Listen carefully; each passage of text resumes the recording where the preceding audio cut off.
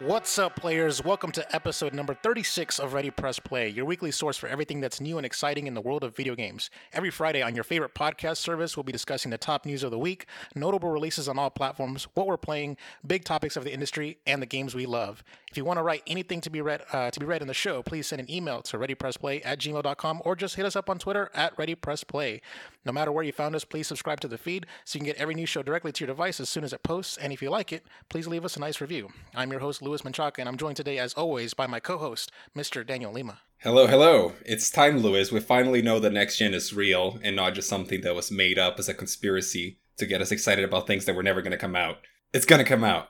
Yeah, I was definitely of the mind that it was going to get delayed to 2021, and I think those are some of my predictions. Just got ousted just now, but yeah, it's true. I can't wait until we go back to probably at the end of the year and look back at our early year predictions and see how many things we got right and how many things we got wrong. You actually ended up getting a lot of things right, but apparently the consoles did not get delayed, and they're going to be here very soon, in just about 7 weeks, I believe. Yeah, so. one of my YouTubers that I listen, watch and stuff, he was making a case for that Microsoft should have delayed it to 2021 because of Halo missing launch. So, but yeah, it is what it is. So here we go. Housekeeping. All right, we got a lot. So I'm just gonna go start off here. A Way Out spoiler cast. If you watched it on Twitch, we recorded it live on twitch.tv/readypressplay. So be sure to follow us there so you can get every notification whenever we go live. We are at this point, with the exception of that one Tuesday, I think it was last Tuesday, we've been hitting every Tuesday, and that's because we went on vacation and we told you.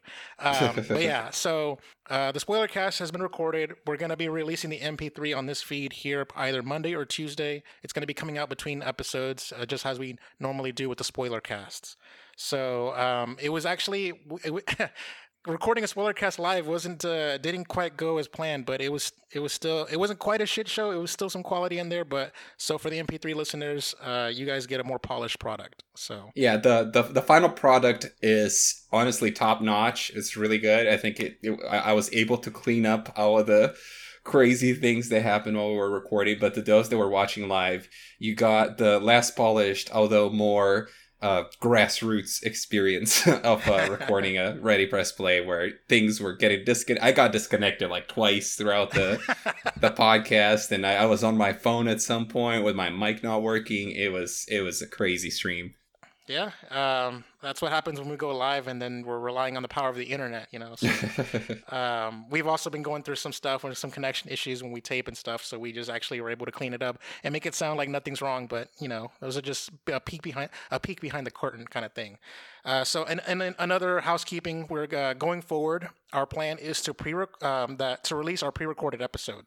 So we talked about how we had like our top games of the 2000s before in the past, and that we've already have it taped and edited and ready to go and ready to release. But right now, I'm of the assumption, and I think most of us are, like, that next week may actually be a slow news week because of the banger that was this week. So if it is a slow news week next week, we're just gonna put out the pre-recorded episode, and you can listen to it next Friday. But if it's not, then we'll just come back and tape until like nothing ever happened, because the plan is that episode is delayed until further notice, and it's just gonna happen when it happens. So yeah. All right, and the other thing is we had some breaking news today about Nintendo that they are discontinuing the 3DS family of systems. So we're not going to give our thoughts this week, and we'll be giving our thoughts in the next traditional episode, because we want to spend some time on that topic. So yeah, we want to do it justice. I don't know about you, Louis, but the 3DS was a very special console to me. I spent a lot of time with that thing, and it's kind of fallen by the wayside ever since I got a Switch, but still I got it on launch year, probably not like release date, but I got it on launch year, and then for a good 6 to 7 years I rocked that little guy, and I'll be excited to talk more about it whenever we actually reach the topic. Yeah, I got it on launch day as well, and the only thing I got for it was Street Fighter 4, which is a spoiler for our topic about the top games of the 2000s. That's true. Yes, and we have a quick correction. Dan, I'll let you take this one. Yes, I wanted to add this in here because, last week I feel like were a little bit tired when we were recording, and I was especially tired, and I had not actually taken the time to watch the Ubisoft Forward before or recording, even though we were covering it. We did this for a few of the events because there's just been way too many of them, and Lewis and I both have a full-time job, so we don't really always have time to catch up on all these things, especially when they happen in the day that we're recording the podcast. So sometimes we end up just reading a Kotaku article or something, just kind of going through the main announcements, seeing some of the trailers and leaving it there.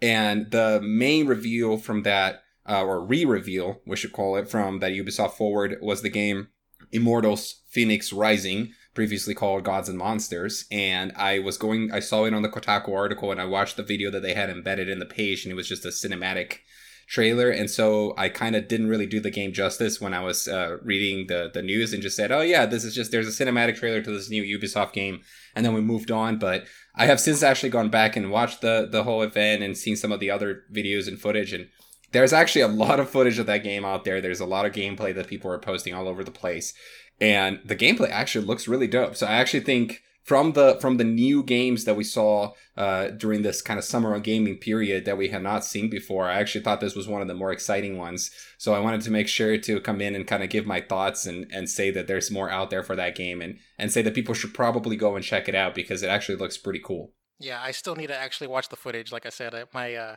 said it on the live stream where like I had a bunch of like YouTubers that just talked about their preview footage and stuff. So I really need to get on it. And apparently, Dan has told me privately that or maybe it may have been on stream. I don't remember, but he told me that it's a Lewis game and it's right up my alley. So yeah, 100%. I still have to give my thoughts on this somehow. Maybe in the next episode. Yeah, it looks a lot like Breath of the Wild, and it has this kind of Greek mythology theme to it on top of it. And the best way I can describe it is, when we talked about Breath of the Wild in the past, we talked about how sort of revolutionary that game was, and letting you climb everything and go anywhere in the map whenever you wanted, as long as you were able to get there. And this game basically mimicked that and started with that premise, but then built another story and skin another license on top of it. But for people that are fans of Breath of the Wild, like I know you are a huge fan of Breath of the Wild, Lewis, I think this game is probably high up your alley, and you should check it out. But we'll talk more about it maybe in the future when we see some more stuff, or when you catch up with the trailers and etc. All right, cool. All right, let's get into the games.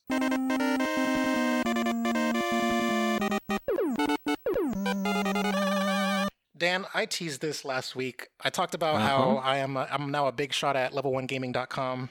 And I am, joined the review team, and I was trusted with the review code a week before a game dropped, and so yeah, I just wanted to give my final, like, I just want to talk about it, kind of like, it's not really much of a spoiler cast. There's really nothing much to spoil since there's not much of a story. So I just want to like be an open book about my review of BPM, bullets per minute. And I want to just sort of like quickly just discuss, back and forth, like, what did you think of my review, my written review, my video review, and just like the thoughts. What did you think of the gameplay, that kind of stuff? I thought it was really good. And, the guys at IGN, Per Schneider, you better be picking up your phone right now, and you know who to call for your game reviews moving forward.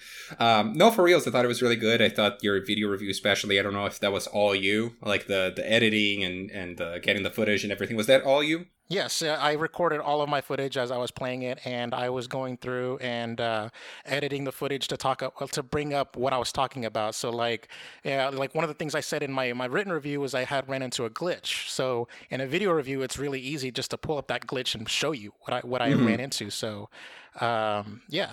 Yeah, that was really good, and it actually kind of gave me, I told you this off record, I think, but it kind of gave me old school IGN vibes, because it was a very similar type of format, and I thought your voiceover on it was really good. And then at the same time, kind of the graphics were kind of, the graphics package was a little bit more simple than what they tend to do nowadays. So it almost kind of took me back a little bit to watching IGN video reviews from a few years ago. But no, I thought it was pretty good, and I thought the game looked interesting and fun. Funny enough, there was another game that we talked about in this podcast during Summer of Gaming that called my attention, that was called Metal Hellsinger, which was a Doom-like shooter where you had to shoot to the beat of these heavy metal songs. And this game is kind of similar. I mean, it almost makes me wonder like which one came first, and whether this is like a new genre that we're going to start seeing of kind of rhythm based First shooters. person shooters, yeah. I've never heard of a rhythm FPS, that's for sure. So like the hook, that got my attention, and I've never played anything like that before, and I'm not really a big on FPSs anyways. I know my way around a dual stick setup, and despite me playing on PC, I was using my Xbox One controller because I don't keyboard and mouse game, despite having like one of the best gaming PC builds out there. But that's neither here nor there. Hashtag flex.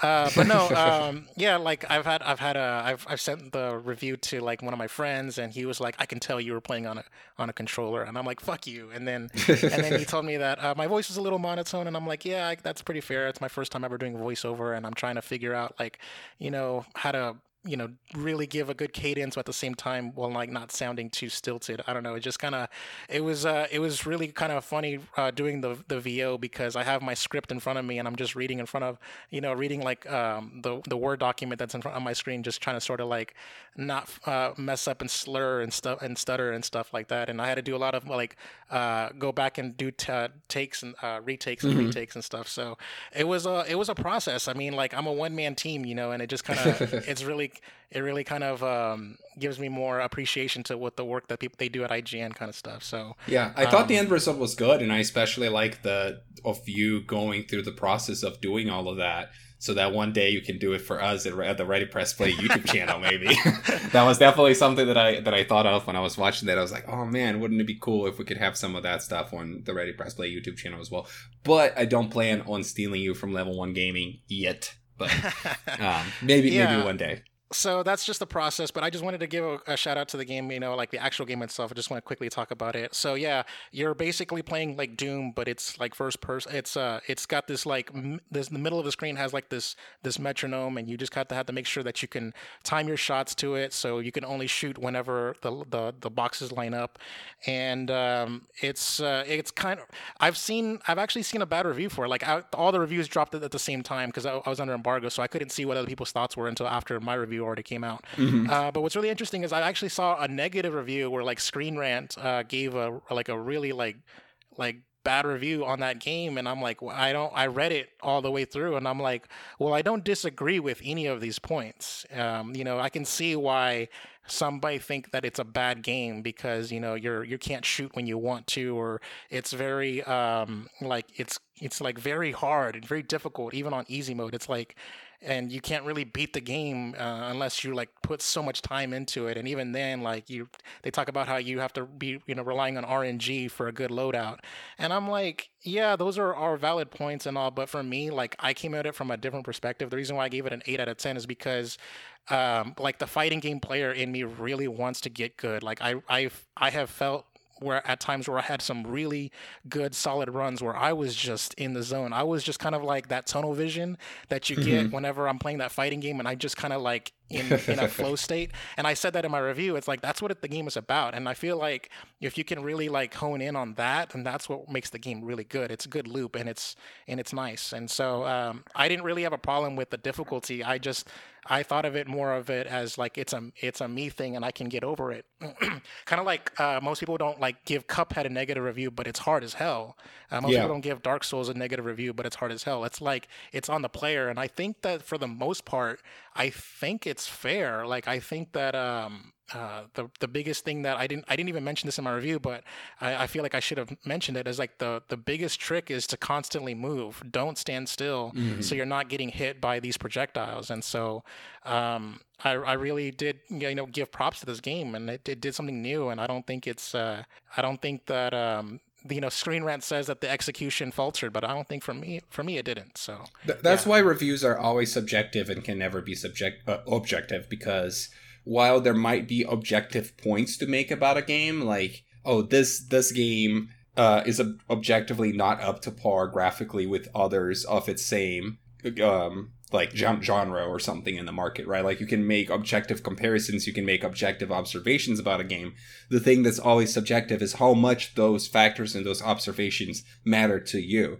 So a lot of times you see reviews where they're describing the same things and they saw and experienced the same things in the game, and then somebody gave it a 6 out of 10 while somebody else gave it a 9 out of 10. And a lot of times what that means is that to that person that wrote the 6 out of 10 review, those problems or those factors, they were really not about, and they really disliked it, and it really affected their enjoyment of the game. While versus the person who gave it a 9 out of 10, maybe they saw the same things, but it just didn't affect their enjoyment of the game at all. So that is always like the kind of balance between the different reviews that you see a lot of times. And that's why at the end of the day, there's a lot of people that are against or that are not super fans of giving scores to games. But I personally think a lot of times it's like an easy way to kind of sum up your opinions and help organize things in your head. Like we will even do it in the podcast sometimes, like, oh yeah, this game was a 7 or it was an 8 to me, right? It's kind of an easy way to get people to understand what you mean. So yeah.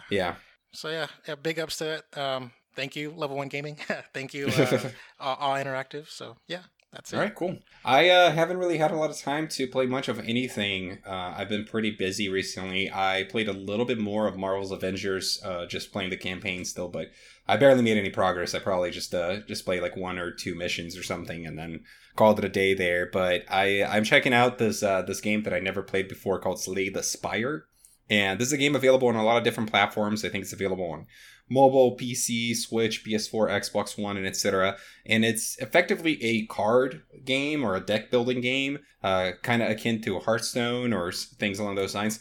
I don't often play those games, but I did used to play Magic the Gathering quite a bit for a short time frame while I was in college. I had a friend group who I would play with.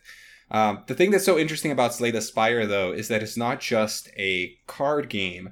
It's a card game, roguelike, dungeon crawler, or something along those lines, where basically every time you start a new playthrough of the game, you're going to go through this dungeon as you build your deck.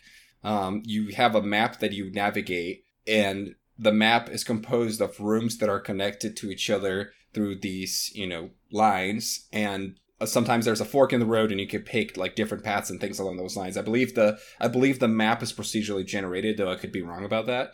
But then when you go into a room, there's a certain set of enemies that you have to defeat. Usually you use the cards on your deck to play a card game to defeat those enemies. After you defeat those enemies, you usually get a reward, which may be another card or potions or things along those lines. So you're basically navigating through this dungeon and going deeper into this dungeon as you build a deck, and then get stronger with your deck, and then therefore gets through stronger enemies and things along those lines. And I'm mostly playing this game because it was picked for this game club activity that I do at work with some coworkers of mine, and this is the game that we're going to be discussing tomorrow when this episode posts.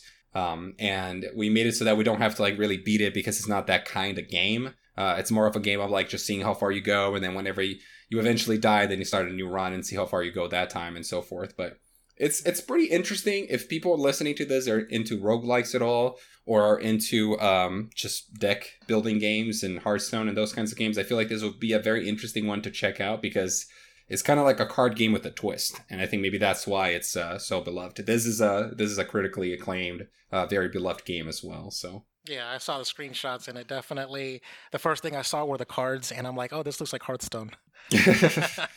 Yeah. So not a lot to say there. I know it's not a game for everybody, but I've been enjoying it. I started playing it on PC through Xbox Game Pass for PC. And then I was like, you know what? This kind of comes across as the kind of game that I would rather play on my phone. So I ended up getting it on iOS, and it makes it a little bit more convenient for me, because it's a good like pooping game, Like we should make that a topic on itself, by the way, Louis. It's like, what are the best pooping games? Oh, that's an easy answer. Just mobile games like Clash or whatever. Yeah, exactly. So Candy Crush. It's kind of fitting. Like I said, I haven't had that much time to play games, so it's kind of fitting in that way, where it's like, oh, I got like 10 minutes to kill here, and I can go and play Slay the Spire on my phone for a little bit and try to make some progress into my current dungeon and things along those lines. So, yeah, I definitely recommend it. It's having a good time with it. Nice. All right. Well, it's time for us to actually just kind of sort of shuffle things around here. So let's do it.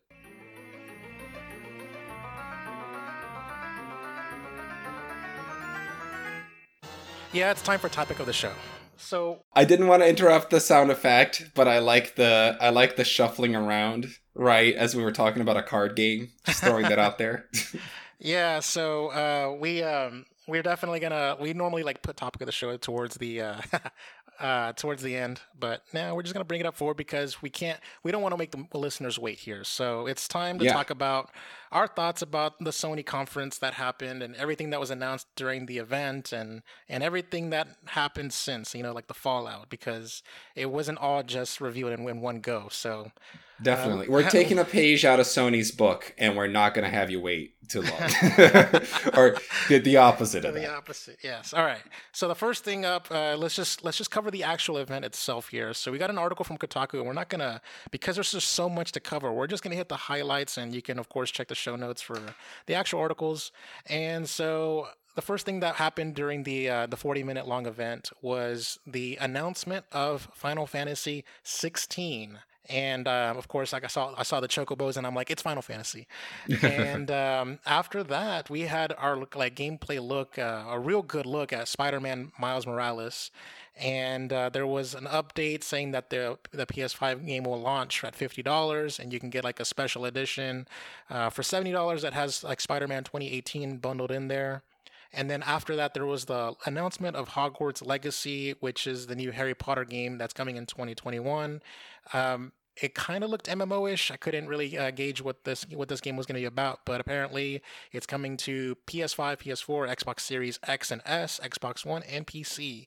And then the next we got the announcement or the reveal of Call of Duty Black Ops Cold War and its cool little action sequence. And then after that, we got Resident Evil Village, which is coming out in 2021, and then a gameplay of Deathloop, and the announcement of the Devil May Cry 5 Special Edition, which is like the PS4 port slash upres. It's one of Dan's favorite games of the year because he played it back in January, I believe. It's okay. Yes. Then after that, we got our look at Demon Souls remastered. I hate that. I hate that S. Why can't it just be Demon Souls? All right. Anyways. Also, it's not a remaster. It's a full. I'm pretty sure it's a full-on remake, isn't it? Yes, it is. Mhm. It is a remake. I don't know why the article has remastered in there. Get your wording right, Kotaku. All right. So then, of course, towards the end of the show, we got our 1, 2, 3 punch here. Number one, PlayStation Plus collection is coming to answer back at for Xbox Game Pass. So basically, you get like select titles that define the PlayStation 4 generation. So you got God of War 2018, Last of Us Remastered, Detroit Become Human, and et cetera, all coming out day one with the PlayStation 5. So if you're already a PlayStation Plus subscriber, you're basically getting this catalog of games that you can just download and play on the PS5 day one. So for those that didn't own a PlayStation 4 who are Xbox crowd, and if they're switching over, you pretty much get like a crash course on what the PS4 was like.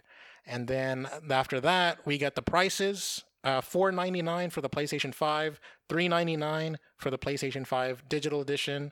So it's meeting Xbox, and it's also sort of in that middle ground between the 300 and 500. So they're trying to be aggressive and also not lose too much money. And then PlayStation 5 is going to be coming out on November 12th. And then they said on the voiceover that pre-orders were starting today on the day of recording, but unfortunately they started within minutes. And then lastly, to close the show out, they actually showed or teased God of War Ragnarok, or whatever it may end up being called, but that's what the assumption is that it's going to be called God of War Ragnarok. And we got the little blue Omega symbol, and we got a tiny little voice line from Kratos. So we know that it's coming out in 2021 is what it says, and I'm assuming it's going to be holiday 2021. So yeah, At the very least, yeah.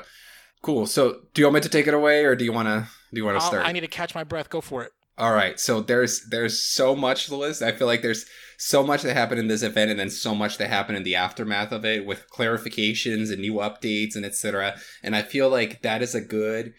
Like, the fact that so much came out after the event that was not in the event is an interesting sign of what's going on with Sony and what has happened with Sony throughout this year as a whole, too, which is that they're not... And we saw that there was a very good article about this on level1gaming.com, actually, which is that they're not being very transparent with their messaging, and that they're saying one thing and actually doing something else. And it's fine. What they're doing is like, I don't have any problem with it, but the way that they've messaged it is definitely weird and confusing. And the fact that they've advertised a lot of games as being PS5 exclusives when they're in fact coming to the PS4 as well. Personally, we've discussed this kind of thing in the show. I'm happy that they're coming to the PS4 as well, but I just feel like that it's undeniable that their messaging of it has been at the very least misleading, and I feel like it's misled a lot of people, and it's led to a bunch of anger in the PlayStation community. And I personally don't find the anger justified, but at the same time, I also feel like Sony shares some of the blame for it, because they could have just said what Xbox said like earlier in the year and kind of gotten that taken care of. So I feel like that's kind of a topic on itself, but that's almost like a tangent from the actual presentation. So let me go through and just kind of give some quick thoughts on these games real quick. So it's cool that, you know, it's very big for them that they got a new Final Fantasy game to be announced in the conference. We don't know too much about it yet, and I'm also not a big Final Fantasy fan, so it doesn't do much for me. It was cool to see Miles Morales in action again, but we didn't see. I don't think we saw that much of it. I also don't really want to see that much more. I feel like that game, we already know it's coming. We just want it to be out and check it out and play it. Obviously, I love Spider-Man, so it's good that we're getting more of it. I thought Hogwarts Legacy was actually one of the highlights. I thought this game looked really cool. The only thing that I was kind of worried about it is that it seemed very framey at least during the live stream. When I was watching it, it didn't look like it was running at a very smooth frame rate. And usually, you know, it's a cut trailer, so you usually pick the sort of the best moments of the gameplay to put in the trailer. So I thought it was a little weird to see that in the trailer. I apologize if that was just, you know, something up with my internet, but it looked to me like the game wasn't running very well. Nonetheless, I'm very excited for it. I think it looks pretty cool. Then we saw Call of Duty Black Ops Cold War. We saw this game a few other times already. I didn't really feel like it needed to be here. That being said, I did really enjoy what they showed. I thought it looked really cool. I'm not a Call of Duty fan, but I did play Modern Warfare from last year, and I thought that game was really good, and it was really polished, and especially from a technical perspective and a graphics perspective, it was a really well done game, and I'm getting the same vibe from what we saw in this Cold War campaign trailer as well. So, or it wasn't even a trailer, it was like a gameplay segment. So I thought that looked really cool, and I actually think that was one of the best looking games of the presentation as well. Resident Evil Village, we had already seen it. A lot of these games we had already seen before, so I almost don't know if they really needed to be here. It was almost like these little reminders, like, oh yeah, that's also coming out. That's also coming out. We saw gameplay for Deathloop. I'll be honest, I was excited for this game before, but I feel like the more I see of it, the less interested I personally am. I know that it appeals to a lot of other people. It's just not really doing it for me. I can't quite tell why. I feel like the general tone of the game is just not really working for me. So I'm not that interested in that game anymore. Devil May Cry 5 didn't really need to be here. I mean, this is just another, like, they're just trying to sell you the game again. Why can't they just let you have Devil May Cry 5 for free if you already put the PS4 disc in, or if you have it digitally already? I know, dude. It's like a whole another thing. Demon's Souls, the remake for Demon's Souls looks freaking fantastic. I think that game, I think that is going to be the game. One of the games this holiday season. Let me ask you this. Do you think that they should have just cut the beginning portion out where he was just being like, I've seen a commentator say that it was boring to watch them just tack one person, like one shot slices them and then walks around, and it's kind of very like, not very much is happening. It's kind of quiet. And then on the trailer only gets good whenever you get to the boss fight, and then he dies, and then you get the cuts. You get the fast edits. Potentially, it didn't bother me because you're talking about Demon's Souls, right? Yes. Okay.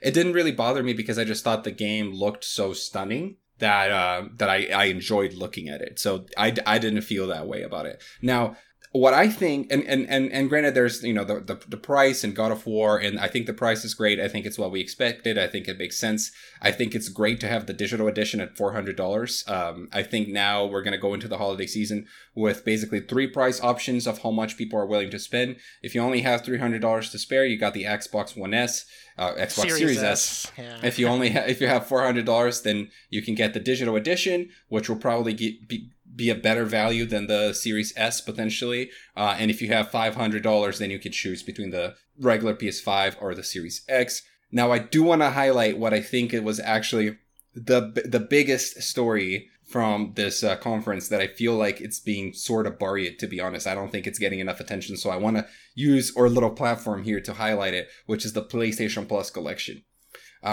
This to me, we praise and I see a lot of double standard going on in games industry commentary nowadays for there are certain things that Sony can do and everybody praises it, and if Xbox does it, everybody hates it and sometimes the vice versa is also true. Everybody's in love with Game Pass, right? Everybody's always talking about Game Pass. Well, Game Pass, and I like Game Pass too. I think it's a great value. I think it's a great service.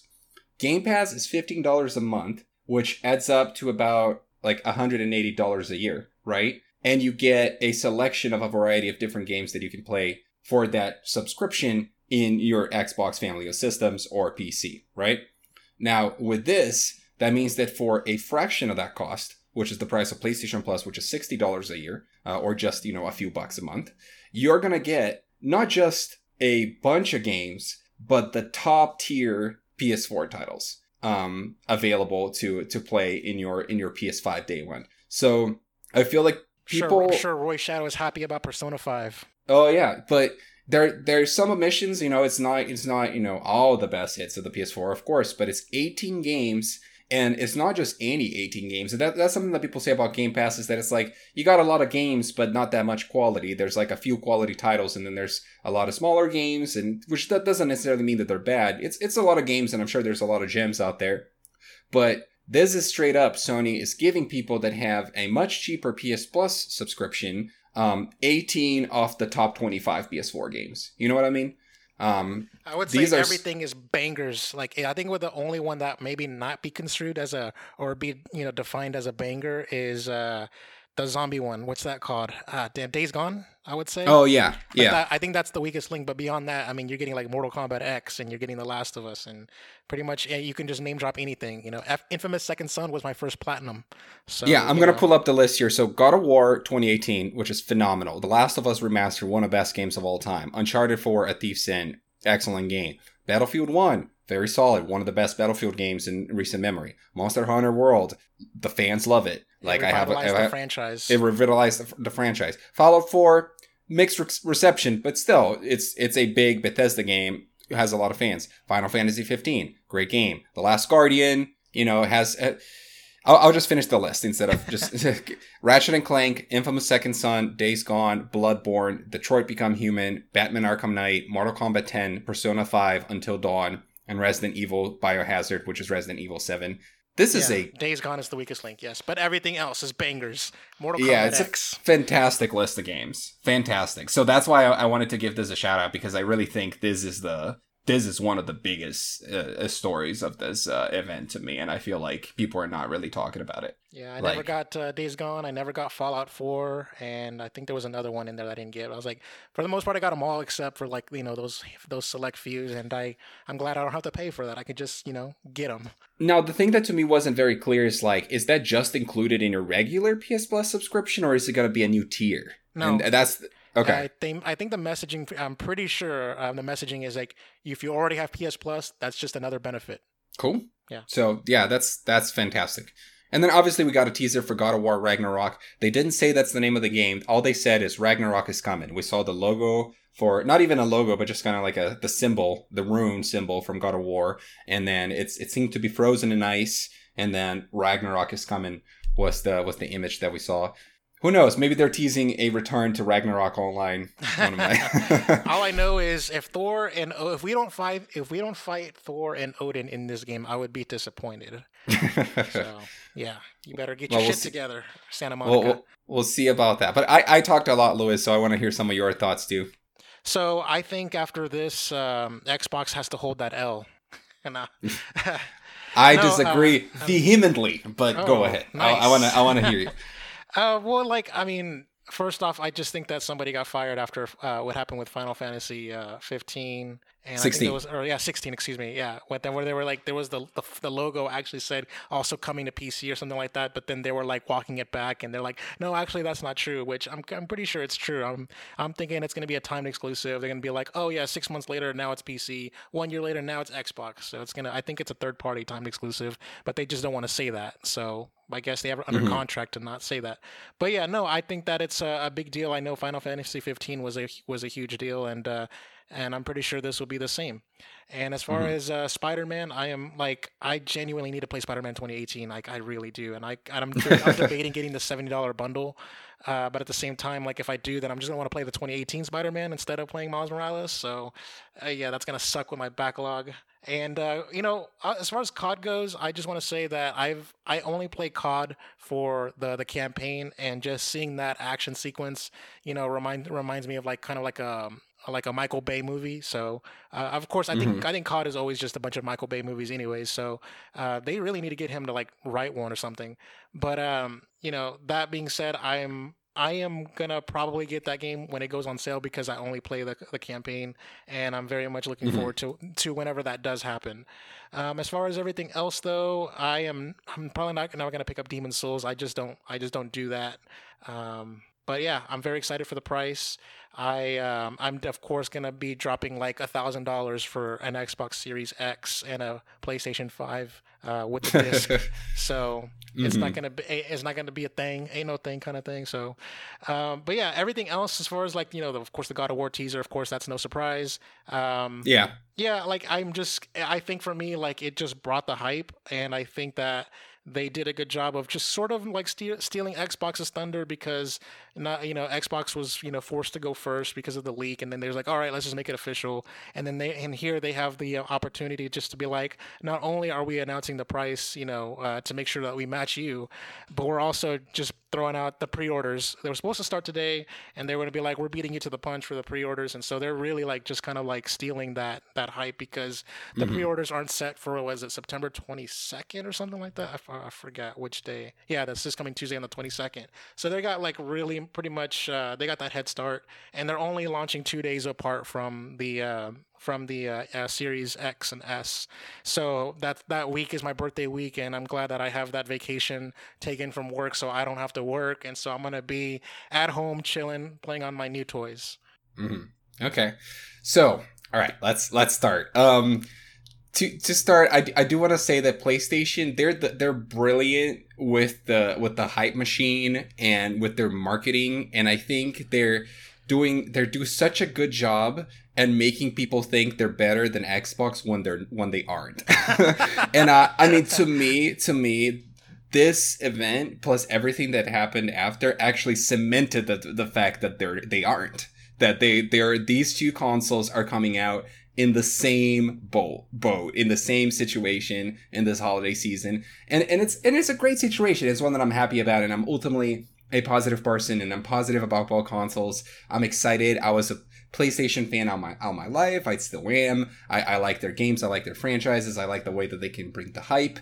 But I've also been trying to catch myself and try to prevent myself from getting too into the bias and the fanboyism and things along those lines, and look at things as they are. And Louis, I honestly feel like when you look at things as they are, the reality is that you got two new consoles coming out that are both adopting the new philosophy of consoles are PCs now. These are just upgraded machines that you buy to play the same games that you could already play on the machines you have, so that you can play them at better quality. And I see a company that was upfront and transparent and very like forward thinking with it, which is in Xbox. And I see a company that tried to hide and not tell us that was about, and just lie to our faces for a year in PlayStation. And I'm surprised that more people are not calling them out on that bullshit. Uh, at the Yeah. same time, like I said, like, put the games everywhere. I don't care about that. I'm happy for the games to be everywhere. I'm happy that certain people will still be able to play some of these new games, which we're gonna get into. I don't know if we could also just say it right now. A lot of these PS5 games are coming to PS4.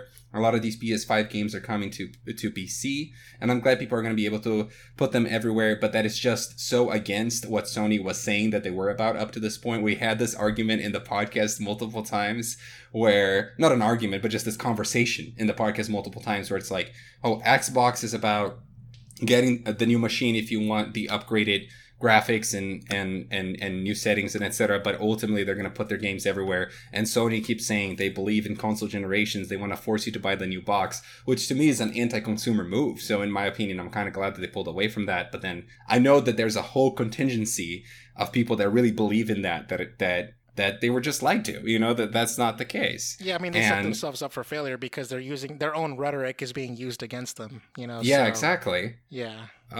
So I can't help but look at this and fantastic event, super well edited, great trailers, but 90% of what was there we already knew, right? And I mean, even if when you think about the closer, which was the God of War teaser, we didn't really see anything and we already knew there was a new God of War in development. You know what I mean? Yeah. So it's almost like they're using things we already know, but just editing them in a certain way and giving them to us in a certain way to build the hype because they are the masters of that marketing machine. They did it with the PS4 and they're doing it again now. And props to them for that. These are second looks though. For instance, we didn't know what gameplay looks like for Spider-Man Miles Morales. And I think this is our first gameplay look, or I mean, I don't know. I'm trying to think did we see the gameplay of Demon's Souls before this? I'm trying to think. But yeah, I don't know. I'll say that yes, there is a bit of a magic show, kind of like a sleight of hand thing happening, especially when the rug was pulled out from underneath us. Whenever all the the post show announcements happen, I'm like, I'll give you that, but I'm still my heart is still like rushing. It's still beating really fast for Sony. I kind of am sort of like still lukewarm on Xbox. I'm only getting the Series X because I want to make sure that I have all my bases covered. But yeah, but as far as what my console of choice is, where I'm going to be playing my third-party games, it's probably going to be on PlayStation, I would say, unless there is like a Spider-Man type reason, like Avengers Spider-Man type reason to go and play it on Xbox for third-party. I don't know, but so my friends list is more populated on PlayStation, anyways. And it's so funny that I feel that way about Xbox. So I kind of like the idea that next year we're gonna be representing the two sides, because I feel like, and that might be also like one of the internal motivators for me in regards to this, is like there's a few things that have kind of been changing or testing my fanboyism over the last year or so. But one of them is like doing this show and realizing that we don't really have, between the two of us, somebody that's really ingrained within Xbox and Xbox culture and Xbox news, and we can cover it and talk about it. And I know that you own an Xbox One and you've played some Xbox games and etc. And I'm roughly familiar with what's going on in the Xbox world and have played some Xbox games, but I really feel like we lack that Xbox knowledge, and I'm kind of looking forward to trying to become that person for next year. So I'm like, for reals, like, and I think that will hopefully add to the quality of our show. But then on top of that, I just kind of like, I've begun to realize this year that I just kind of like Xbox as a company more than I like PlayStation as a company, meaning like the way that they communicate, the way that they do, the way that they're trying. And see, in my head, I see Xbox right now as a company that's trying to push games forward and push the industry forward. And I kind of see on PlayStation holding it back. Almost like kind of holding it back and trying to keep things like, it's almost like PlayStation, they're the conservatives. Like they're trying to keep things, maintain the status quo and things like that. And because of that, I'm beginning to align more in values with Xbox.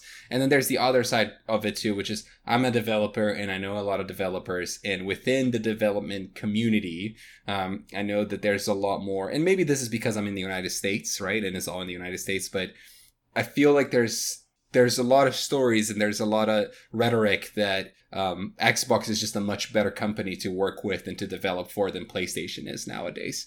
I want to dig deeper on that, because like there's a whole thing about like Xbox versus PlayStation debate happening, and we didn't cover this last week, but there were tweets from developers saying that there are differing views, like competing standpoints from developers where one developer says that having a Series S is bad because optimization is like it's going to be all fucked, and then there's other Mm. developers are saying yes, this is awesome, this is good, we can, it's not going to be that hard, and so there's back and forth between, oh, this is going to be an easy process, this is going to be a hard process.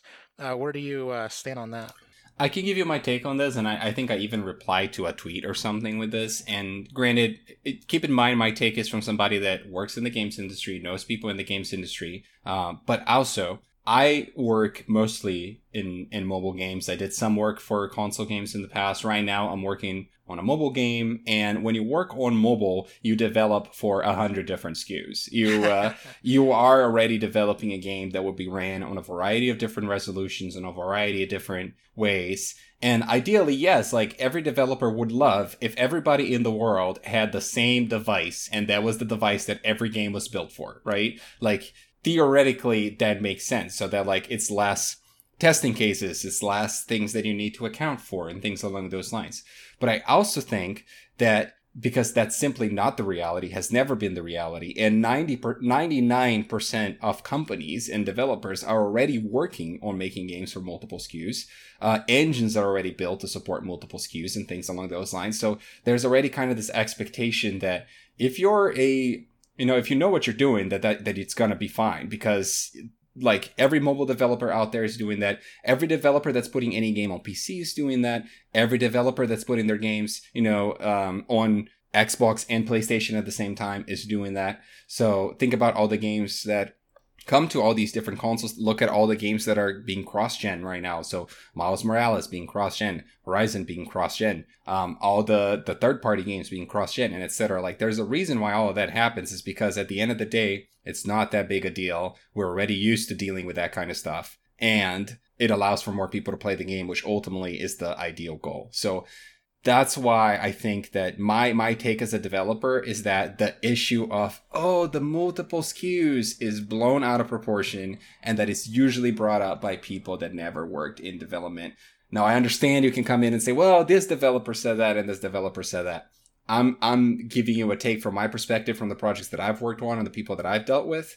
There might be somebody out there where, like, in their studio, they only worked on this one console always. So they're used to having that one SKU. I'm used to having to think like, oh shit, this thing is going to be broken on the iPhone 8S or whatever. That probably doesn't even exist.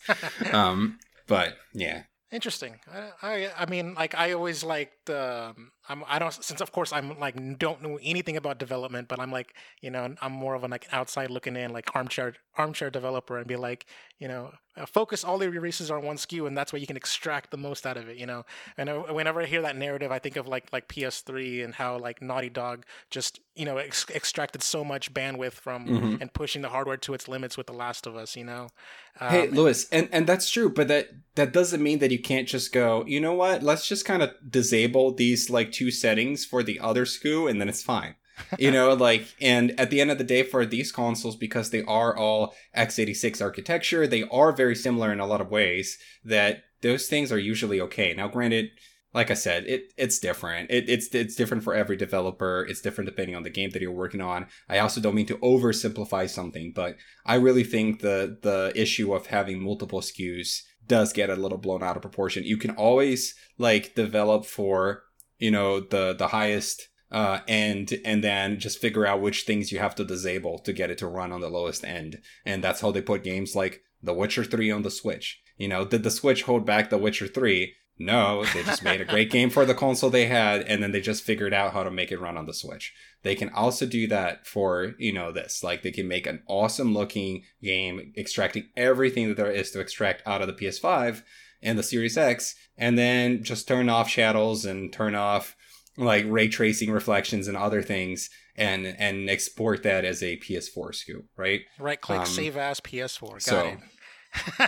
just throwing that out there. All right. Well, there's a couple of other things that we need to cover here. We're running long on topic of the show, but let's just go ahead and say right now that there are other announcements that we got to cover. The biggest one I want to hit first is the PlayStation 5's accessories. Now, I'm gonna first cover the $100 Pulse 3D wireless headset because like the PS4 generation had a $100 wireless headset, as like the gold. I forgot what they're called, but yeah. So that's nothing new. $60 for the HD camera. That's on par with the same price with the PlayStation camera for the PS4. $30 for the media remote. Okay, not probably not gonna get that. The charging station is $30. And also, finally, the biggest one, the price of the controllers are just creeping up because it's $70. Mhm. So, what do you think of these accessory prices, and will you be picking up any of these? You know, the PS5. I still find it crazy that the PS5 controller is still not as expensive as a set of Joy Cons. By the way, But it's the same price as a Pro controller, though, when it's not on that's sale. that's that yeah, that's fair. But like the Joy Cons being $79.99, it's just one of those things that I'm like, it hurts me every time that I that I gotta buy a set, and I started getting a little bit of a Joy-Con drift in one of them, so I might have to buy a new set soon. But regardless, I personally think the prices are fair. I mean, when you add all that up, if you want to be the type of person to go in and get everything day one, you're gonna be spending a lot of money. But I mean, how many controllers do you really need nowadays? Four. No, I'm just kidding. The majority of games that you play or that you're going to be playing on the PS5 are going to be single player or online multiplayer. You need it. I would say most people are going to need at most one other controller for their fighting games, and that's about it. You know what I mean? Or as a backup, or yeah, that's true. Yeah. I'm actually not planning on getting another controller. I'm that type of person, and I did this with the PlayStation 4 generation. Is I actually never bought a controller until the new color came out. So like my four PS4 controllers are black, white, red, and blue, and they all didn't come out at the same time. They got staggered over the course of like a year and a half to 2 years. And I remember like tweeting to Shuhei Yoshida, I was like, "Hey, hurry up and release the controllers." So like my plan is not to buy the DualSense because unless whenever they make a black and white DualSense where they switch the colors up, then I'll buy it. And I want a red DualSense and I want a blue DualSense, and then I'll be good. And then I got the Infinity Stones. Mhm. The 3D wireless headset. My current headset that you see me when I'm Twitch streaming, both on my personal Twitch account as well as the Ready Press Play. The white headphone that I'm wearing over my head is actually a 3D wired headphones that I bought in conjunction with the PlayStation VR. So I'm probably gonna get the 3D wireless headset simply because it is wireless, and I've always wanted a wireless headset. And of course, one of the biggest pushes about the PlayStation 5 is 3D audio, and that's how they're finally tuning audio to have to like match people's ears and stuff like that. And so I'm definitely going to be that for day one. I'm probably going to buy an HD camera because, well, I mean, I'm actually not even entirely sure because the only reason why I even use my current like PlayStation 4 camera is for VR and for whenever I'm playing Fortnite on stream because it's got a camera. But now that since the DualSense has a microphone, that's one less reason to do it. And I don't think I'm going to be buying a VR, or I don't know if did they even say anything about PlayStation 4 VR being backwards compatible? But whatever, that's a whole other. I don't know if they have. It kind of feels like they. I don't know if we're gonna be hearing much more about PSVR moving forward. To be honest, I don't know. It feels like they're taking at the very least taking a break from. Yeah, From I'm that convinced piece of that there's going hardware to for be a now. PSVR 2 because the biggest thing that they have to do is once they make it wireless, then that's, oh my god, it's going to hit that Mhm. that threshold for the masses, I think. But anyway, so yeah, no, I hope for VR happening, but so yeah, as far as accessories goes, so I'm probably going to be dropping what $160 between the 3D wireless headset and $60 for the camera, and then call it a day, and then everything else will come as it goes. Mhm. But yeah, and the other thing is, we talked about this earlier on the podcast or a couple episodes ago where we talked about NBA 2K21 and how it's going to be $70, and we're talking about price creep. And I gave the opinion that, hey, if you're going to put out a $70 title, don't put microtransactions. And, that's a whole other debate about, pricing structures and all that good stuff. So we found out more about the prices of titles and stuff. I mentioned even before, like how the gold edition of the Miles Morales is gonna be $70, But a couple of other games were announced for that $70 price tag. I believe it was a Demon Souls. I don't have the prices in front of me. I have it over here. So Astro's Playroom, which will be a launch title pre-installed on the PS5, has no price because it will be pre-installed. Then Demon Souls will be $70. Destruction All Stars will be $70. Spider-Man Miles Morales will be $50. $70 for the Ultimate Edition, which includes a upgraded version of the original Marvel Spider-Man. And then Sackboy: A Big Adventure is going to be $60. So the thing that's interesting about this, and these are the launch window titles, by the way, Launch are the day launch day. Yeah, launch day. Yeah. The interesting thing about this is that there's a lot of variation in the prices, actually. And you look at Spider-Man Miles Morales, we talked about how that's probably going to be a short campaign or something. Everyone thought it was like $40, though. Yeah. Yeah. So $50, yeah, a bit steep for that potentially, but then $70 for the Ultimate Edition getting you Spider-Man. It makes sense because that game is now worth $20 as part of the PlayStation Selects or whatever. I believe it just regularly retails for $20. I think it's a little weird that you can't just get that game on the PS5. We're probably going to hear some more about that in the future. I also think it's a little weird that you can't just put the disc on and play the remastered version of that game, I believe. Yeah. That you would need to get the Ultimate Edition of Miles Morales to get access to that. Interesting. But I do think this means we're treading into the direction of most big AAA games being $70 on next gen. Yeah, I'm okay with it. Everyone knows that we've been due for this for a while because of inflation, and not to mention like cost of development has like basically gone up and the prices have stayed the same. So it's really been like a situation where they had to make up the money on another end. So that's fine. I'm not really sweating over this, and I can understand people that are, especially because the optics aren't good whenever you raise the prices of software during a pandemic. So but yeah, I mean, I'm still of the opinion that gaming is a luxury item, so you just have to that's just you have to pay the price to play, I guess.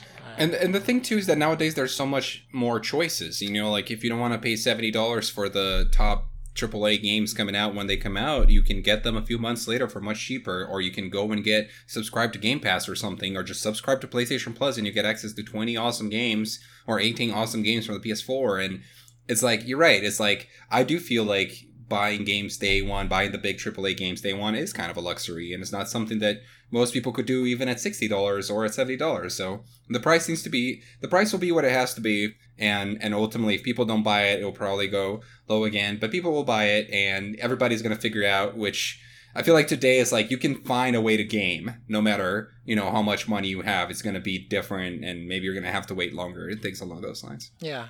So I was gonna say that you can just keep it locked to Ready Press Play, as we got you covered on Broke Gamers Guide when we got sales, especially Black Friday sales. You better believe that you're gonna be getting these games for like these $70 games, for $20 at some point, or if not, maybe for free on PlayStation Plus.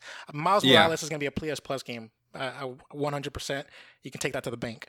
But yeah, I just wanted to say one last thing before we move on from this topic, because I don't know if we have any other stuff to cover. But I just wanted to say really quick, sorry, go for it. Yeah, it's been officially confirmed that the PS5 will be backwards compatible with 99% of PS4 games, but it will not be backwards compatible with PS3, PS2, or PS1, as we already expected. I think the 99% is very interesting because I did a quick lookup, and 1% of PS4 titles would be something like, I don't know, like... with the number I had, it would be like 30 games. So I wonder which games are not going to be backwards compatible. I wonder if we're ever going to get a list for that. Probably games that require some kind of peripheral, some kind of hardware thing, like maybe like a steering wheel or some kind of situation where it's not really feasible. I would imagine it's more of a hardware thing than it is a software thing. In my opinion. I mean, just looking at that 99%, it's like, oh, that's my go-to reflex on that one.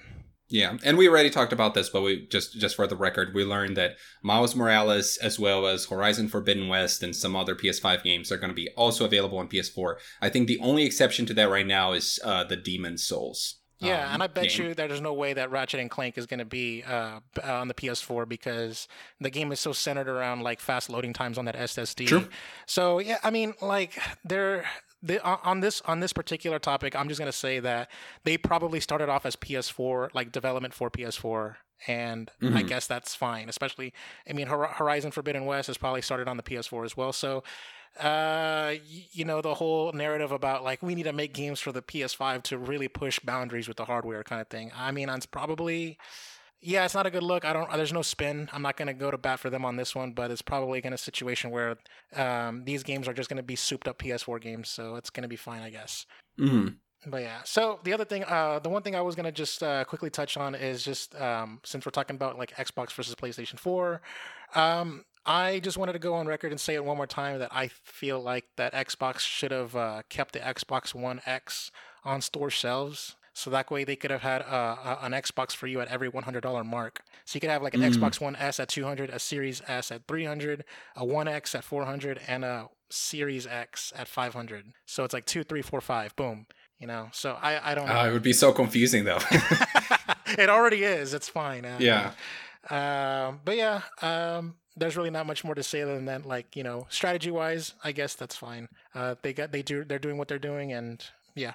I Um, know we really have to move on, but I just want to make sure because I was kind of critical and a bit negative through some parts of the story, but it's because I thought it was fair to like look at things as they are, like I was saying, try to leave some of my fanboyism outside, but at the same time, I will say that Sony brought the hype, and that if anything, Microsoft still needs to it still has to learn how to better do that and how to better market what they have, and I really think that Halo getting delayed was a really bad blow that is going to be hard to recover from. okay. I feel like if that hadn't happened, I feel like if Halo was awesome and it was coming out this year, I feel like they would have won. That's what I think. Yeah.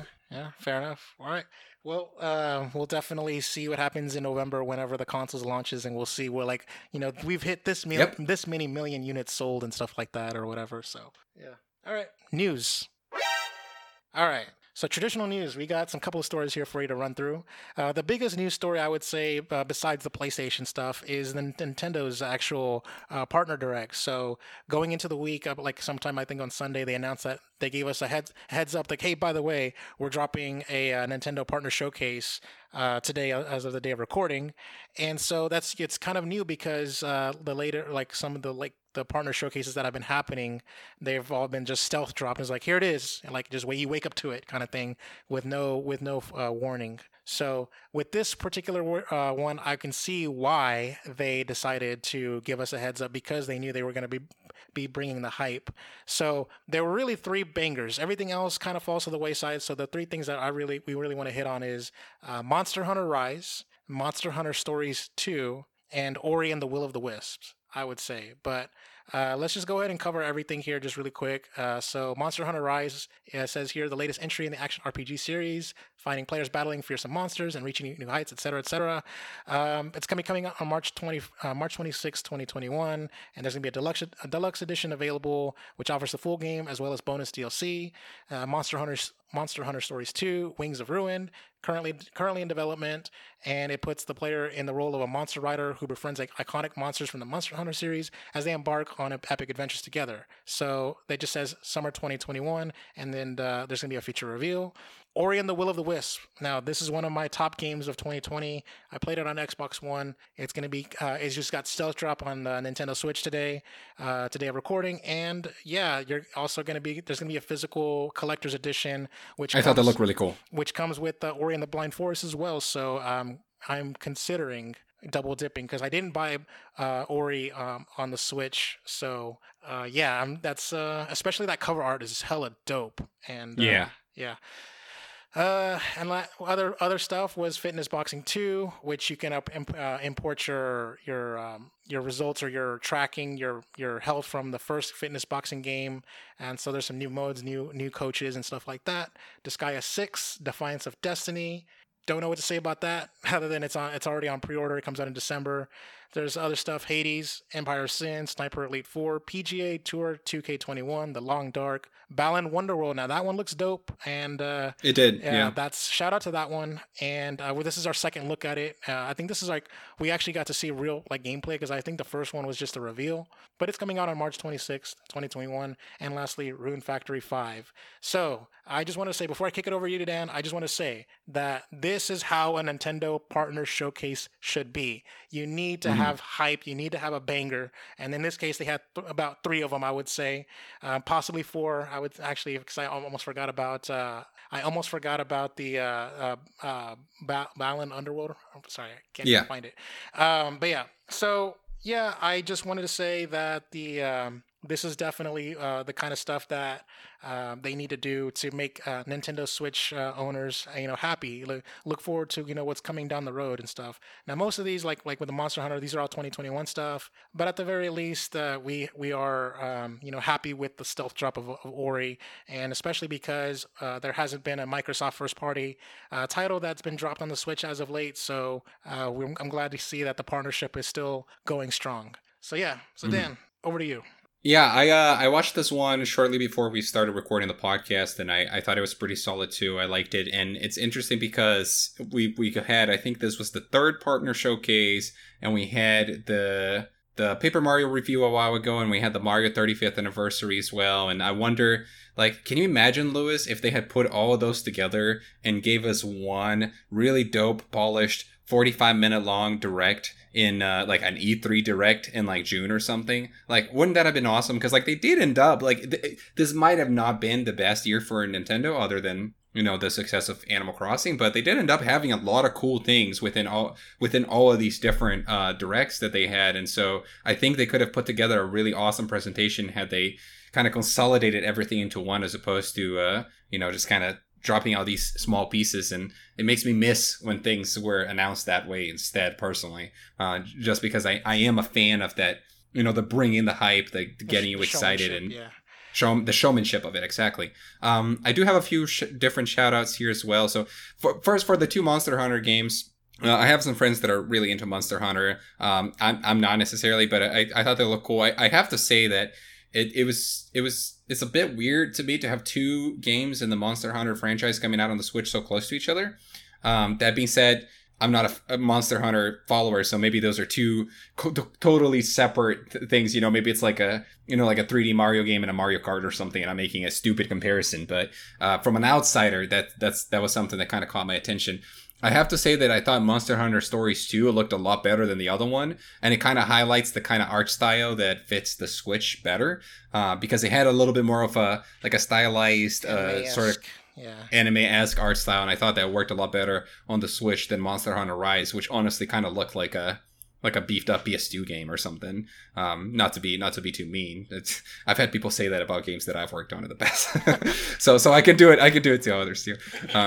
Now, Ori and the Will of the Wisp coming out on the Switch. That's awesome. I thought the collector's edition looked really cool, and I'm also debating on getting it. I never played those games, but they're the kinds of games that I know I'm gonna love. I just really have to play them. Shout out to Hades. I haven't played it, but it's a Super Giant game. I always get Super Giant and Super Massive mixed up. Super Giant game, the makers of Bastion and Transistor. They're a cool studio. Empire of Sin. It's a Romero Games, which that's John Romero's game studio. John Romero, the legendary designer behind Doom and Quake and Wolfenstein 3D, Commander Keen, and all of that. It's either him or his wife, but I think they have a company together, and that's the company behind that game. So it looked kind of interesting, like murder mystery type stuff. I don't know if I'm actually going to play it, but it looked kind of interesting. And then Balan Wonderworld, like you said, that looked pretty cool. And I'll say that Rune Factory 5 also looked pretty cool. So yeah, I thought they had lots of good stuff on this one. Yeah, I just wanted to say one last thing about Ori. I really hope that they do it justice with this port. I've gave my criticism about how the original Xbox One VCR model struggled to run Ori. So I hope they do whatever magic and whatever optimizations, whatever compression, whatever they need to do. I hope that it's like it doesn't take away from like the the experience. Granted, the Xbox One took away from the experience, but that's neither here nor there. No, but Fair enough. I'm pretty sure that it's gonna, because the Xbox One probably ran it at 60 frames per second. I'm pretty sure that Switch will run it at 30, which I think is fine. So I'm hoping that in and of itself is good enough to not have it chug along or have any stutters, because I'm gonna tell you this right now. On the Xbox One, I was bobbing and weaving through the jungle so fast that the Xbox One couldn't keep up with me, so it literally froze me in place while it loaded what was in front of me. So Damn. that's gonna be a situation. I don't know how they're gonna tackle that. I didn't really have that. I don't remember having that problem on the original Ori. So, yeah. But beyond that, I'm still excited. Heavily, like really, just probably gonna. I'm 90% sure I'm gonna double dip on this one. So yeah. Let's go ahead and move on here. We got a little quick sub story here on this one. Nintendo confirms it has new hardware planned, but offers very few details. So Nintendo has confirmed that its next console will try to surprise players in the same way as previous generations. This is an IGN article, and so apparently it says that there's going to be an integrated hardware solution or integrated hardware software approach utilized in its previous consoles, and shocking no one, added that it will arrive within this century. Well, who the hell wrote this? No. Okay, so what they did is that they put they put new console and then 20XX. So it's not really supposed to mean anything, but it theoretically confirms that it's coming out before 2100, which we would have known. And people are running with this. It doesn't really mean anything. It's like a kind of like a non-story story, but we know that, there's a new Nintendo hardware in the horizon, whatever that means, whether they're just thinking of the upgraded, beefed up Switch, or if this is whatever comes after that. But we know that they're thinking about the future, obviously. Plus, every console, every company like PlayStation, Microsoft, everyone starts prototyping the next hardware as soon as the one launches out the door. So absolutely, yeah. This is definitely a non-story story. But I'm still like, I'm calling it. This is my prediction for 2021. March 2021, we're getting a Nintendo Switch Pro and Breath of the Wild 2. That is you can. Do you want to know my prediction to 2021? I wanted to have said this on the other story, but we went too long anyway. Okay. God of War Ragnarok is not coming out. Oh! And I think they know it, and I think they put that in there once again. Sony's like marketing machine. I think they put that in there just to drum up the hype, and that we're soon gonna find out that that's a 2022 game. Ah, God, don't do this to me, Dan. Sorry to ruin your dreams, Louis. Yeah. I was gonna say something crude, but I'll say it anyway. Screw it. I was gonna say you're making my dick soft. But anyways, all right. So here's the next story here. So I commented on this last week, by the way, because I knew it. I was ahead of the curve on this one, but we'll go ahead and cover it here officially. GameStop set to close 300 more stores this year. Now, when I heard it last week, it was 400, but whatever. So there was an update. Should we read the update first, or should we read the main story here first? Let's go. I guess the update maybe. Oh, yeah. I'll let you figure out what to. Actually, the update is right. It's got my my thing right. Update. Yeah. In a recent investor call, GameStop announced that it will close around 100 more stores than previously planned, increasing the number of store closures to between 400 and 450. In the previous earning calls, GameStop said it's planned to close around 300 stores, but the number has increased since the March investor brief. GameStop CFO Jim Bell hinted that store closures will continue into 2021.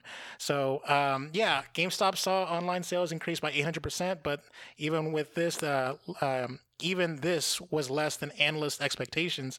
GameStop was also impacted by COVID-19 pandemic, which saw stores close temporarily across the United States. So I think that's pretty much. I don't really need to get into like the nitty gritty of the article. There's just talking about some fiscal sales and year over year, quarter over quarter, like profits drops and stuff, or revenue drops. So, that's just the story in and of itself. It's just kind of like, I don't know. I have not shopped at GameStop in a long time, and I've gotten we've had a whole topic of the show about GameStop, and I have never given them a second chance because like I just got so annoyed by their sales tactics and them constantly berating me to like buy a wireless plan or to buy a membership or do you want to add this protection? Like I don't want to be upsold like for fucking days when or waiting in line seeing somebody else get upsold and they just want to do their transaction. I feel like GameStop should just be a GameStop where it's like in and out kind of thing. So I think they've kind of veered away from that, and it's no longer convenient. And yeah, I don't necessarily want them to go to hell either. So I don't know. I'm just kind of I don't know where I stand on this one. It's kind of sad because there's a part of me that wishes that they would stick around for nostalgia's sake, and also because it's cool. I mean, I've actually been going to GameStop pretty often recently because I'm working on collecting games from the PS3/Xbox 360 generation, and GameStop is actually a good place to find some of those games for pretty cheap. I've bought games for like $2, $3, and etc. Like good games from that generation that I want to collect. So that's something that I've been doing, but ultimately, it's just the direction that the world is going, and our thoughts go out to all the people that work at GameStop that are going to be affected by these store closures. But we can't say that we didn't see it coming, and it's going to keep coming. So, Reggie, you failed us. I just want to say there. We talked. I don't even know if he did anything. Yeah, no, I was like, Reggie was going to be on the board? We talked about it like a while back, and we're like, I hope he can steer the ship and weather the storm, and like the whole situation. I don't know if it was a self-inflicted wound because like I feel like people online talk about like they are fed up with shopping there, and I know I'm definitely in that camp as well. And then not to mention I'm subscribed to a YouTube channel where he gets insider information about how they lie all the time, and I'm like, that's kind of bad. It just things don't look good, and there was the YouTube channel I'm talking about. He like snuck in on a conference call and he like literally heard like the upper management telling their store associates to lie to customers and just put in just tack on the $3 price or product, that warranty, that $3 guarantee where if it's a defective product you can swap it back in because it's free money because nobody ever takes advantage of the warranties and stuff. So yeah, I just I do think that it's not, it's like 80-20. It's like 80% GameStop's self-inflicted wound, but also 20% like just Amazon and just online shopping in general, just kind of, and also digital stores with PSN and Xbox. I think that's they were kind of fighting an uphill battle, and I think they just sort of accelerated their own demise. But yeah, hopefully they were big on trying to like revitalize their image with the making GameStops like with gaming setups and hold like tournaments and make it a social hangout. But then COVID hit, so you can't really do that. So yeah, this is there's I don't know what if there is any other way out. But yeah, so gonna go ahead and move on because I kind of ranted. So this is a GameSpot. I almost said GameStop, by the way. This is a GameSpot article, and this is talking about August 2020's NPD. So Madden NFL 21 tackles as Switch continues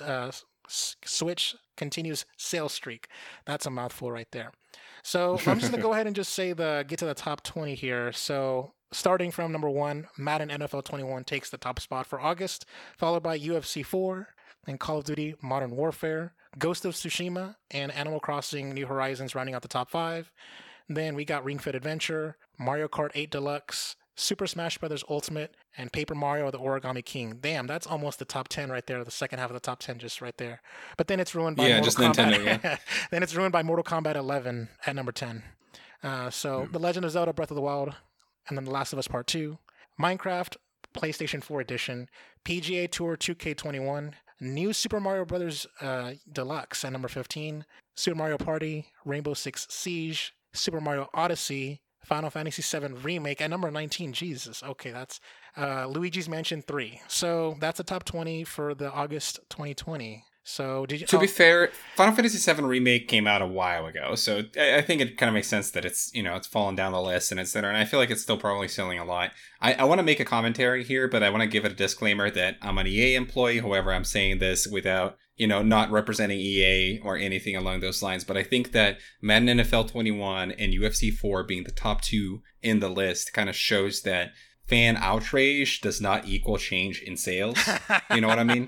And I think that's something that we talk about sometimes, and I think it's very interesting to observe in the games industry, because a lot of times you go like, oh, those developers are in trouble. That game is in trouble. It's getting all this outrage online. And then you look, and it was the top-selling game of the month. Yeah, and it's already been, just in August alone, it's the number 6 best-selling game year to date. So yeah, the other list is the top-selling games year to date. So Call of Duty Modern Warfare, which was as a last year release, is number 1 this year.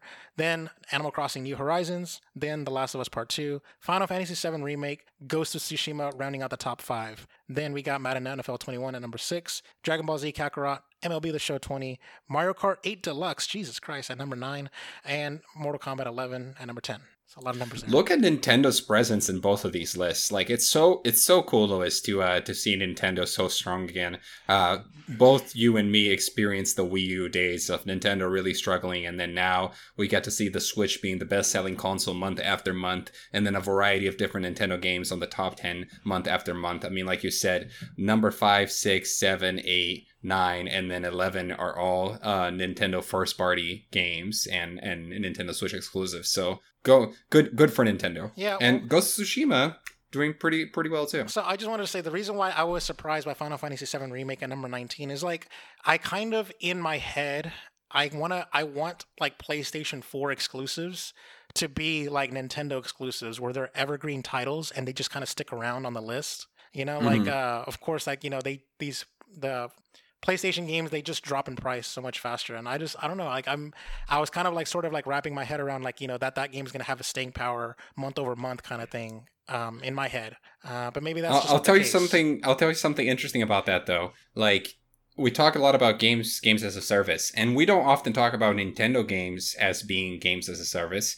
However, if you look at Animal Crossing: New Horizons, that's effectively a games as a service. That's a game that's continuing to get updates, a game that there's a reason for people to buy and play for the whole year and continuing on to the next few years. And then you look at things like Ring Fit Adventure and Mario Kart 8 Deluxe, and both of these games, they're not that type of game, but at the same time, they're, like you said, I like the term that you use, an evergreen title in the sense that you can have fun with those games constantly, and they're not about a 10 to 30 hour single player campaign that you get through and then you're done with the game. So with something like The Last of Us Part 2, or with something like Final Fantasy VII Remake, or even with something like Ghost of Tsushima, those are the kinds of games that come out, people buy them, play them, they sell for a couple months, and then after that, they're not selling as much anymore because the majority of the people that were excited and that wanted to play them already bought them, versus I feel like these other games that you can kind of play at any point and they're not as much about a single player campaign. They're multiplayer games or they're games that you're playing for exercise during the pandemic and things along those lines. I feel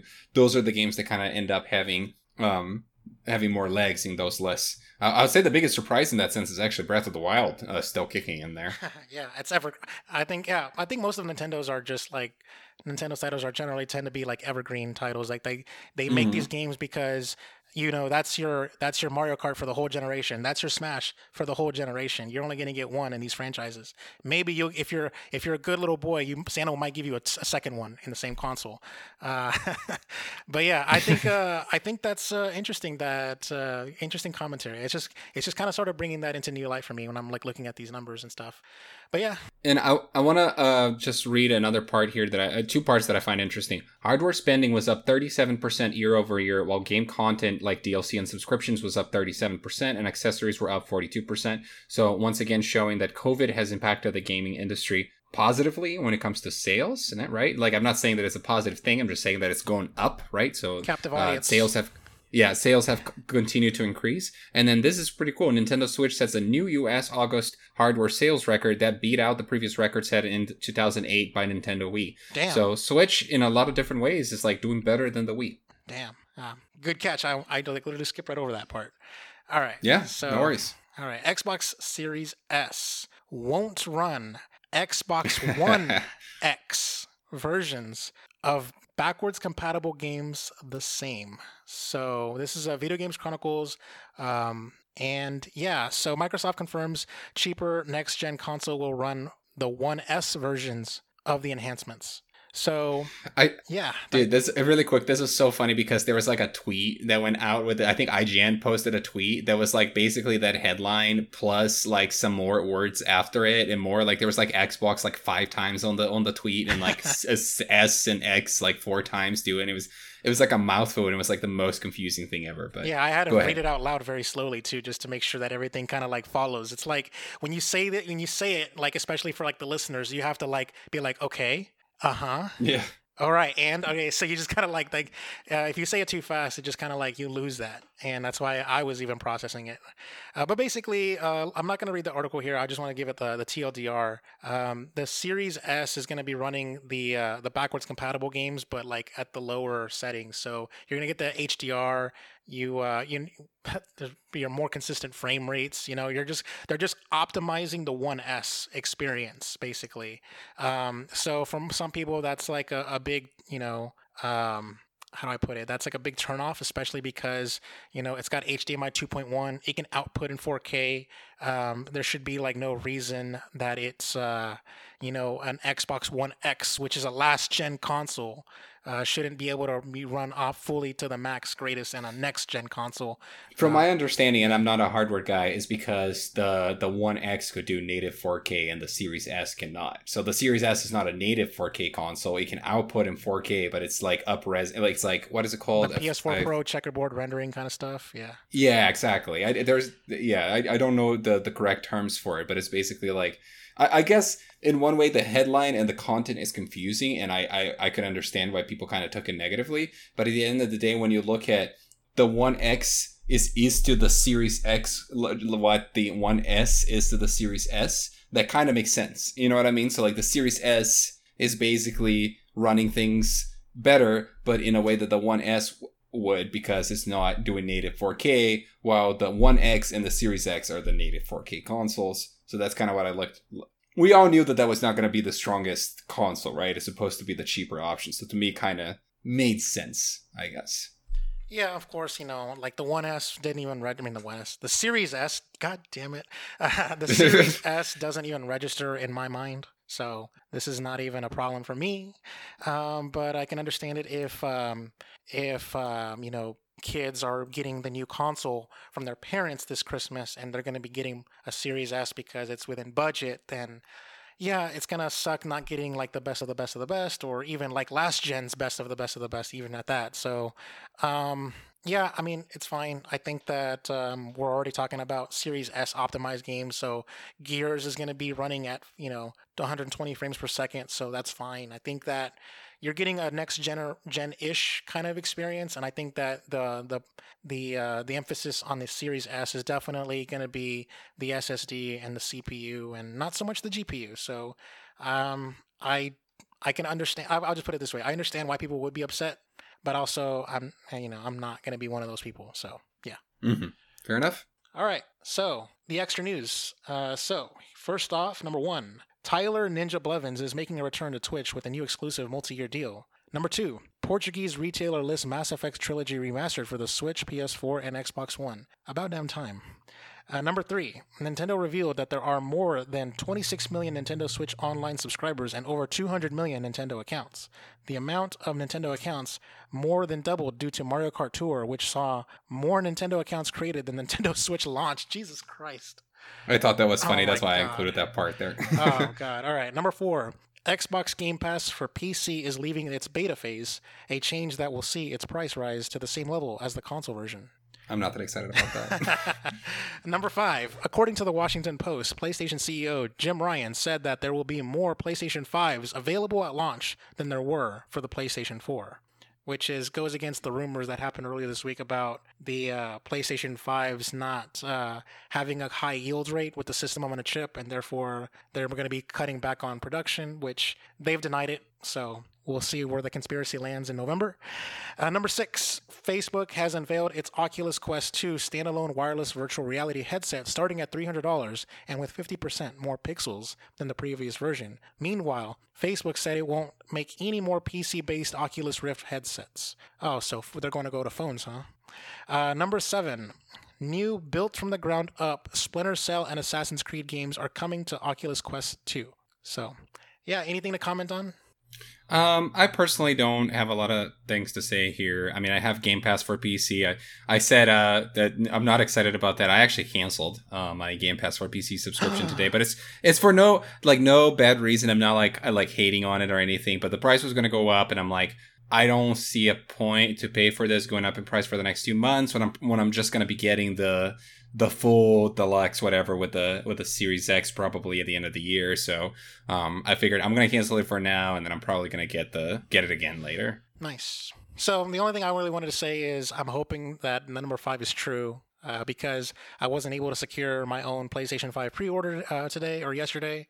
I went on Best Buy and I managed to put the PlayStation 5 in my cart, but then when I went to checkout, it just crashed.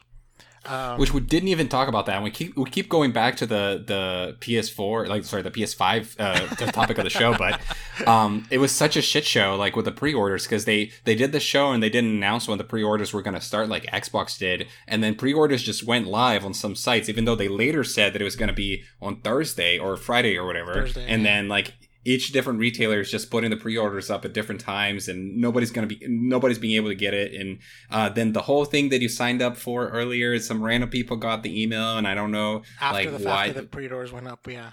Yeah, based on what standard, and it's honestly just being a shit show. And shout out to like the Xbox social media people. They've been doing a really good job on social media recently, and they heads up and everything, yeah.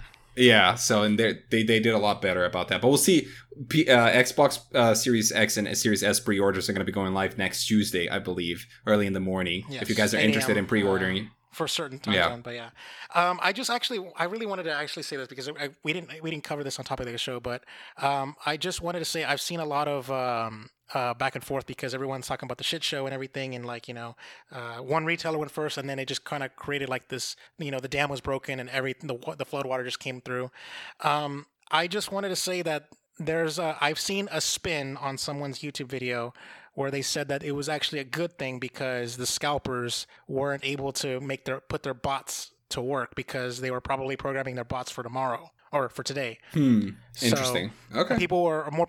Actual people were able to get, their pre-orders, or, real people. And then of course, not to say there aren't scalpers, because you can go on eBay, you can see like a PlayStation 5 for like $2,000 and everything. But, first off, fuck scalpers. I'm never going to buy anything scalped ever, like straight up. I'm not going to reward that behavior. Also, on another side note, we didn't even talk about, but like the pre-orders, or like the sale, like the new GTX or RTX 3080s, went live, and I even retweeted one of the people I follow on Twitter, how he was this morning at 8 a.m. like ready to go, and he's at Best Buy's website, and as soon as 8 a.m. hit, he refreshed to get that transaction done as quickly as possible, and then within 1 second it was sold out. While he refreshed, and then you saw it, like he was about to hit that add to cart like really fast, and then it just grayed out, boom, like. And then in terms of like fighting games, it's called like frame one. It's like that frame one sellout. Damn. So I just think that's kind of horrible, and that's fine. And I'm pretty sure it was the bots, because we saw like pages of pages on eBay of all the pre-orders that were like being scalped. So yeah. Nothing to do with the extra news, but we just kind of circled back. I don't really have anything to say on any of these items, other than I think I pretty much said it as I was reading them. So yeah. Dan. Me neither. Dan, it is going to be time for you to take over the show. What are you buying? All right, so we got a lot of things to cover here. So first, just going over the new releases for the next week. Crysis Remastered is coming out on PS4, Xbox One, and PC on September 18. Super Mario 3D All-Stars is coming out on Switch on September 18 as well. So this Friday when you're listening to the show. Play 3 classic games at home or on the go, all in one package on the Nintendo Switch system. Jump into paintings in Super Mario 64, clean up paint like goop in Super Mario Sunshine, and fly from planet to planet in Super Mario Galaxy. Make Mario move using the Nintendo Switch system's Joy-Con controllers. You can also pass a Joy-Con controller to a friend to play the Super Mario Galaxy game in Co-Star mode. Mario's movements are as smooth as ever, with HD resolution for each game, while still retaining the look and feel of the originals, which we're not that excited about, but all good. I've talked to somebody who has the game, and he was poo-pooing the game, so that kind of sucks. All right, then we're also getting WWE 2K Battlegrounds on PS4, Xbox One, Switch, and PC on the same day. The world of WWE is your battleground with over-the-top arcade action as your favorite WWE superstars and legends battle in interactive environments around the world, compete using special abilities and power-ups in match types like Steel Cage, Royal Rumble, and more. On September 20th, we got Hello Neighbor coming to Stadia. On September 22nd, we got 13 Sentinels, Aegis Rim coming to PS4. On September 23rd, we got Unrailed coming to PS4, Xbox One, Switch, and PC. On September 24th, we got Going Under coming out on PS4, Xbox One, Switch, and PC. Little Big Workshop coming out on Xbox One. Roller Coaster Tycoon 3 Complete Edition coming out on Switch and PC. Serious Sam 4 coming out on Stadia and PC. And Tears of Avia coming out on Xbox One and PC.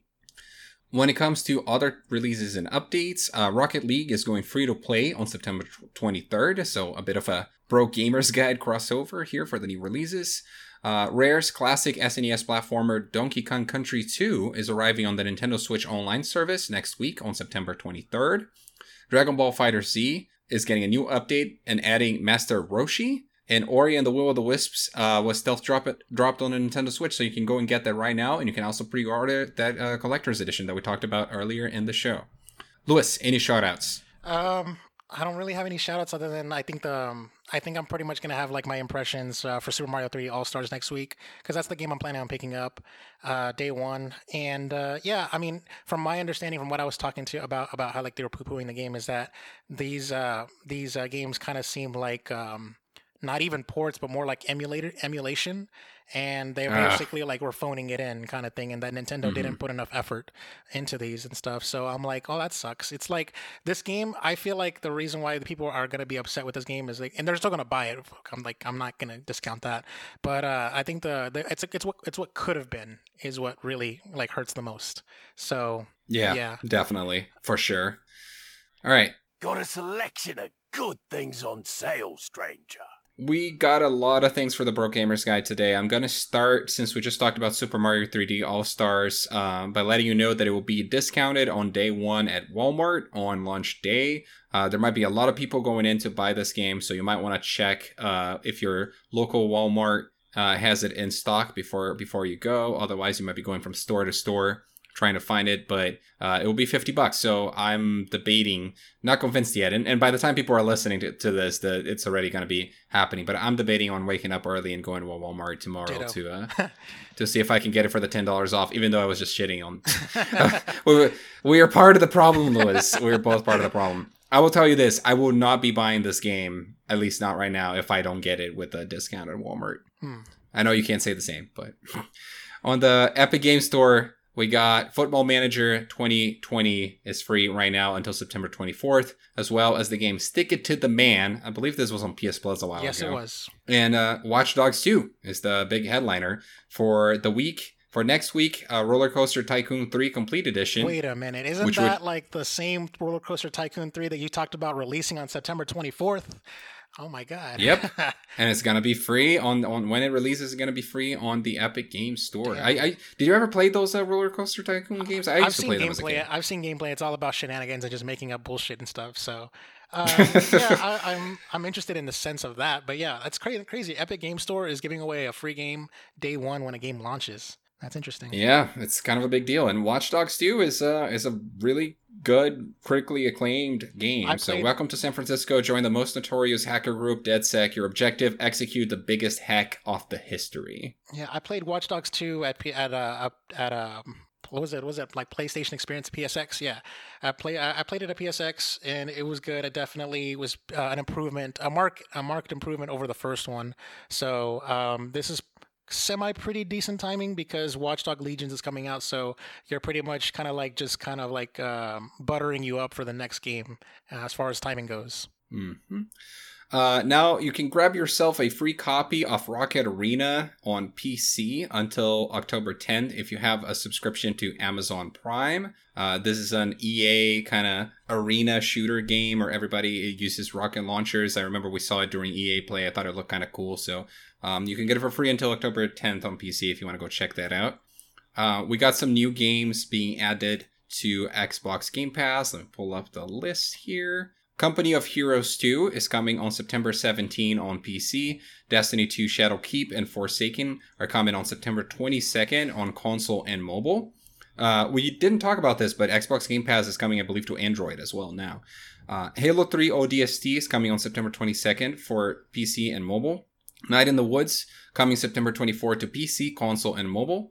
Warhammer Vermintide 2 coming September 24 to console and mobile. And then on September 30th, those games are going to be leaving Xbox Game Pass. Bad North, Dirt Rally 2.0, Dishonored 2, Panzer Dragoon Orta, Westerado Double Barreled, and Yooka-Laylee. I have to say that some big guns are joining Game Pass this month. So Halo 3 ODST, Night in the Woods, and Destiny 2. The Destiny 2 expansion, I mean, are good additions. I just wanted to say that because of the launch of the Game Pass on Android, there have been some kind of, I don't know if they're first party branded accessories or they're like just made by third parties with like some licensing, but basically there are Xbox One Joy-Cons that you can attach to your cell phone now. And so you can basically enjoy Game Pass or even xCloud, I guess, if that's a thing, if that's already a thing. But you can enjoy those two things on your like Androids, like the Samsung Galaxy Note 20. You know that there's a huge promotion with that. You can get that, and basically you're basically having a Nintendo Switch experience. So that's basically essentially is Xbox's answer to the Nintendo Switch. Is that you can just do that. Yeah. Now we got a lot of interesting Switch deals on Amazon right now. Those are not being advertised into any banner of a sale or anything, but I just happened to stumble upon them, so I figured I'll add them in here. Captain Toad Treasure Tracker is currently $32.84. And a bunch of other Switch games are also on sale. So New Super Mario Bros. U Deluxe is $40. DK Tropical Freeze is $50. Oh wait, I think that game already retailed for $50, but Luigi's Mansion 3 is $50. Kirby Star Allies is $50. So might be a good idea to go check out some Switch games on Amazon. Mario Maker 2 is $40. Link's Awakening is $50. Mario Odyssey is $50. Splatoon 2 is $40. I believe they're price matching I think it was the Best Buy deals that we read last week. And then Sid Meier's Civilization 6, a game that I've been eyeing actually because I'm a big fan of the series, but I haven't played Civ 6 yet, is $15 on Switch right now on Amazon, and I believe $20 on PS4 on Amazon as well. Now, if you have a Switch and you're mostly a digital owner and a digital buyer and a digital hoarder, you probably are running out of space, or you might need some extra space on your Switch. So we got a really good deal here. I think this is one of the best deals of the week. For a 256 gigabyte micro SD memory card for the Nintendo Switch for $60 at Best Buy. This normally retails for $100, so you can now get it for $40 off, a 40% discount. And 256 gigs, that's I don't think you could potentially need more than that for your Switch right now. Yeah, for now. I'll be upgrading to 1 terabyte when it hits that same price point. That's for damn sure. But yeah, it's branded. It's Nintendo Switch branded. It's got the Mario star. So yeah, it's colorful. It's very bright yellow. Good price. I only have a 128 gigabyte SD card, and I'm like 80% full. So I'll consider this. I'll definitely consider this deal. Yeah, and the last shout out is that Walmart has some good gaming deals going on right now. So you can get Control for the PS4 for $25 or $20 on the Xbox One. And that's it for Broke Gamers Guide. All right, that's definitely good. I just as far as the shout outs go, I was never considering Captain Toad Treasure Tracker because I played it on the Wii U, but for $30, you know me, I'm all about my shelf pieces. So yeah. Fair enough. All right. It's time to end.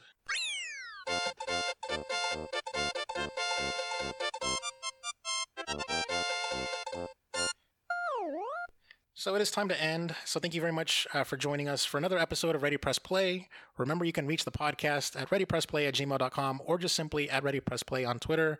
I'm on Twitter at Chakalaka88. Dan? At the Dan Lima. So don't forget to subscribe. Please give us a review. Tell your friends about the show and all that good stuff. All right. Peace out. See ya.